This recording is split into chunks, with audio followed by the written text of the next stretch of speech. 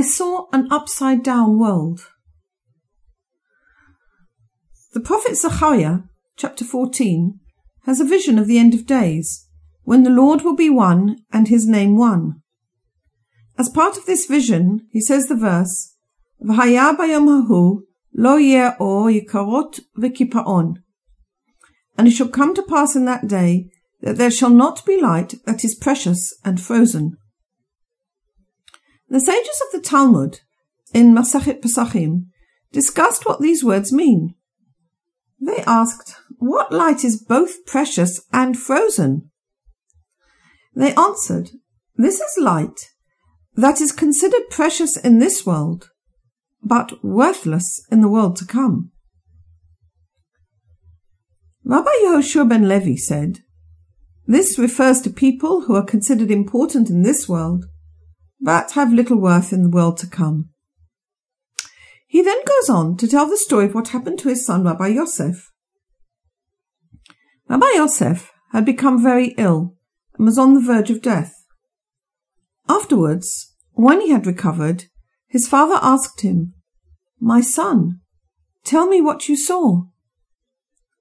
Rabbi Yosef replied, I saw a world that is upside down to this world, with the people who are considered important in this world on the bottom level, and those who are considered of little worth in this world of the highest worth in the next world. Rabbi Yehoshua replied, my son, you saw the true world as it really is. Rabbi Baruch Shalom Ashlag comments on this story and says, what was revealed to Rabbi Yosef is that what is so highly valued in this world of false values, which is founded on the vessels for receiving oneself alone, are truthfully pretty worthless. They constitute the world of lies.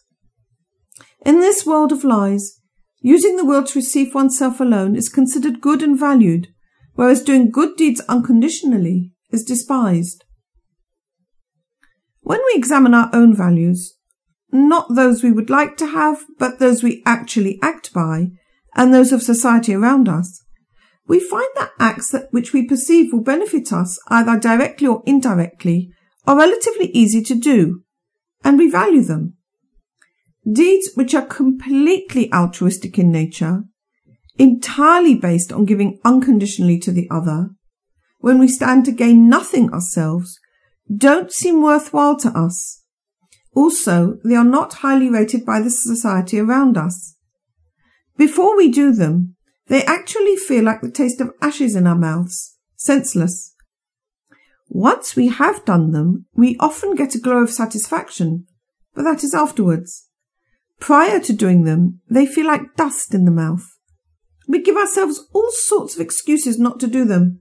For example, we may feel ashamed or embarrassed, even if we get such an impulse we don't want others to see. Or we might start to tell ourselves stories as to why we were right not to act. Maybe it isn't convenient.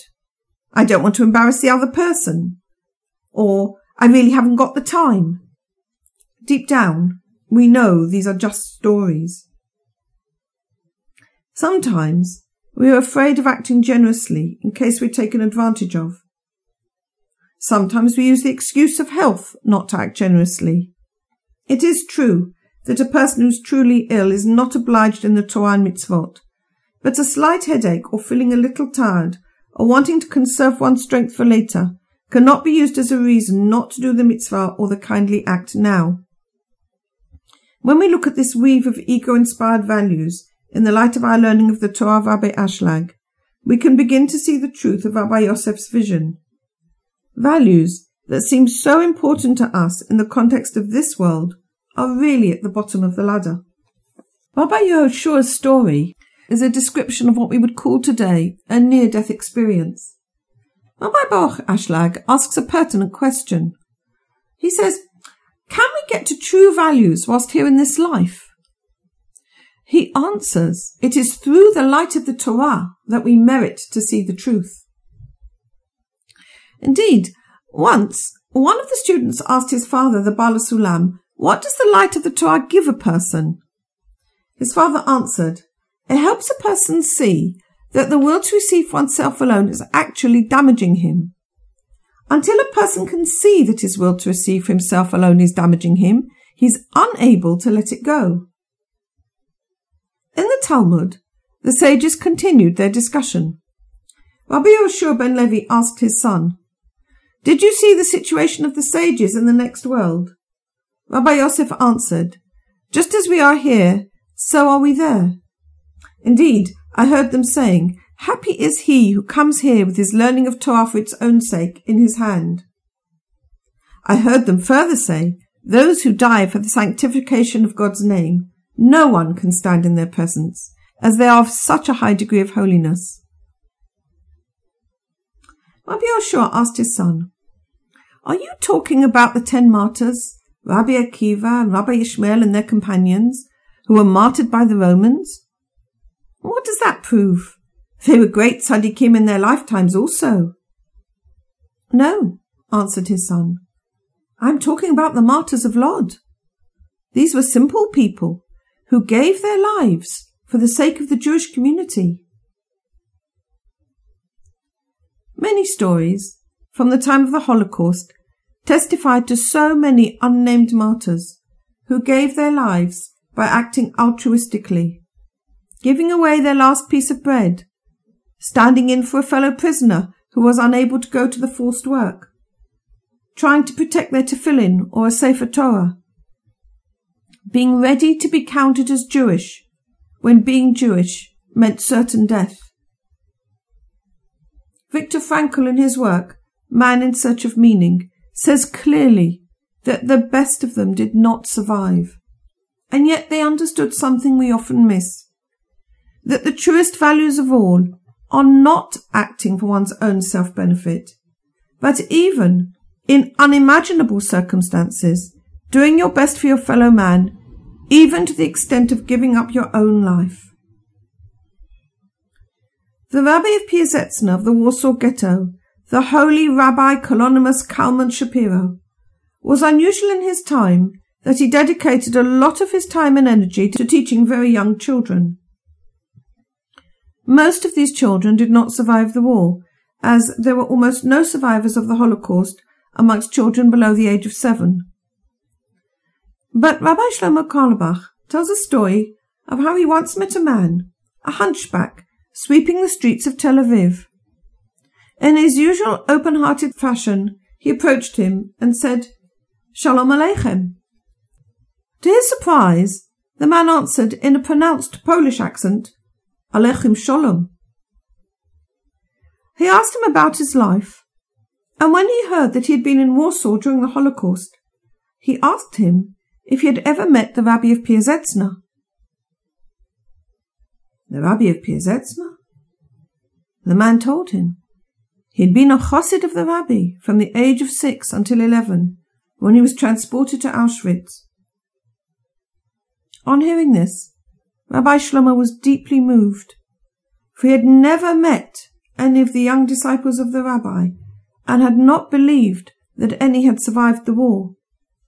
He asked him to please tell him a Torah that he had learnt from the holy Rabbi of Piasetzna. At first the man refused. Who can remember Torah after Auschwitz? He had lost all his family. He was hunchbacked from the beatings he had received. He had only survived because he had been unusually big for his age and had been taken for 17 instead of 11. Rabbi Carlebach pleaded with him and finally assented.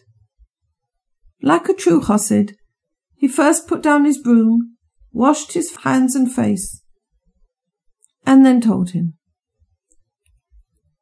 The Rabbi taught them each week from the Parshat Shavua, but then each time he would turn to the children and say, Kinderlich, Tyra Zissa Kinderlich. Children, dear sweet children, remember now, the greatest thing in the world is to do a good deed for someone.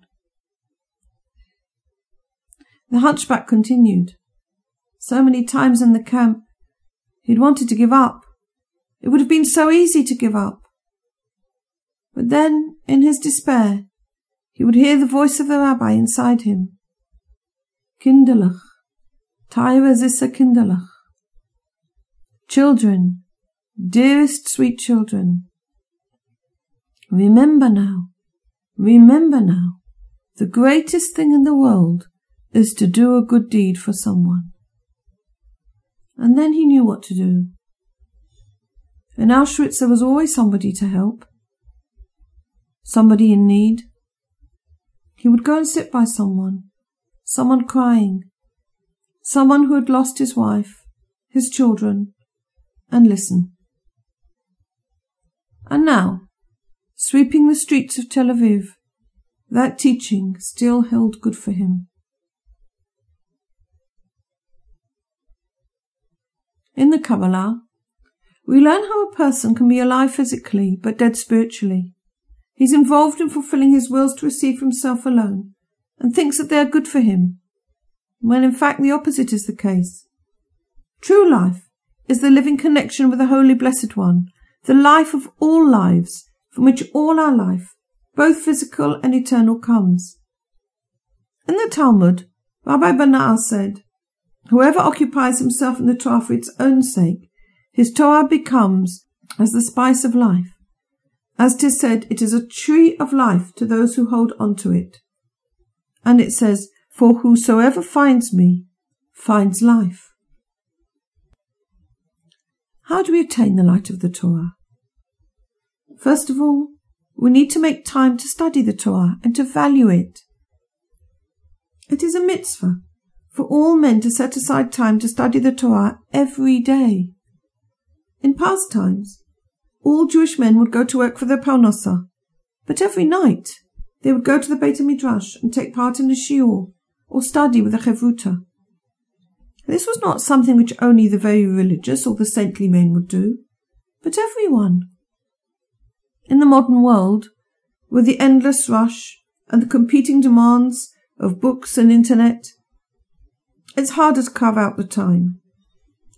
But Torah is also freely available online, as apps or as chevrutas via Skype. Shiurim are freely available. If we want, we can find the way.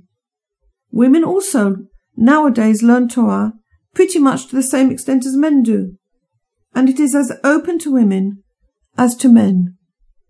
For they are your life and the length of your days. The name of the Torah is the Torah of life. It is our life, as it is the source of our life. It is the connection with the life of all lives, for the Holy Blessed One is enclosed in the garments of the Torah. Learning the Torah and doing the mitzvot in order to come to affinity of form with the Creator, we learn in the form of a spiral. Since we have to start with where we are, of necessity, we start our learning with mixed motives. We want to come to learn Torah for its own sake, but we can't throw our wills to receive away.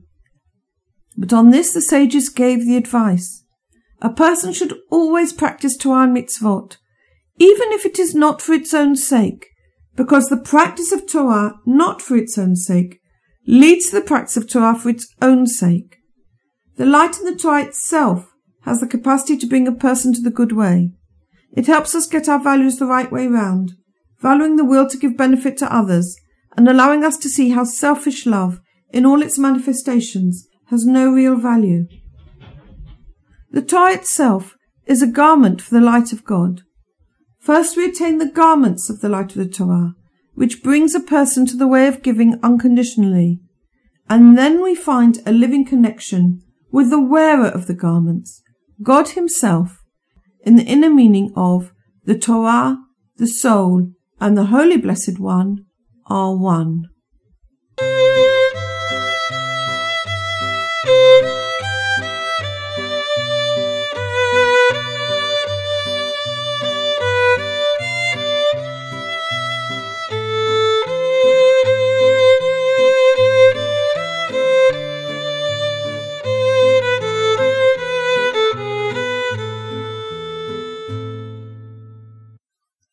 This audio recording is brought to you from the Horus School, established by Yedida Cohen for the study of the Kabbalah as taught by Rabbi Yehuda Leib Ashlag. Studies with Yedida Cohen are available through the Nahora School online. Details at www.nahoraschool.com or www.nahorapress.com.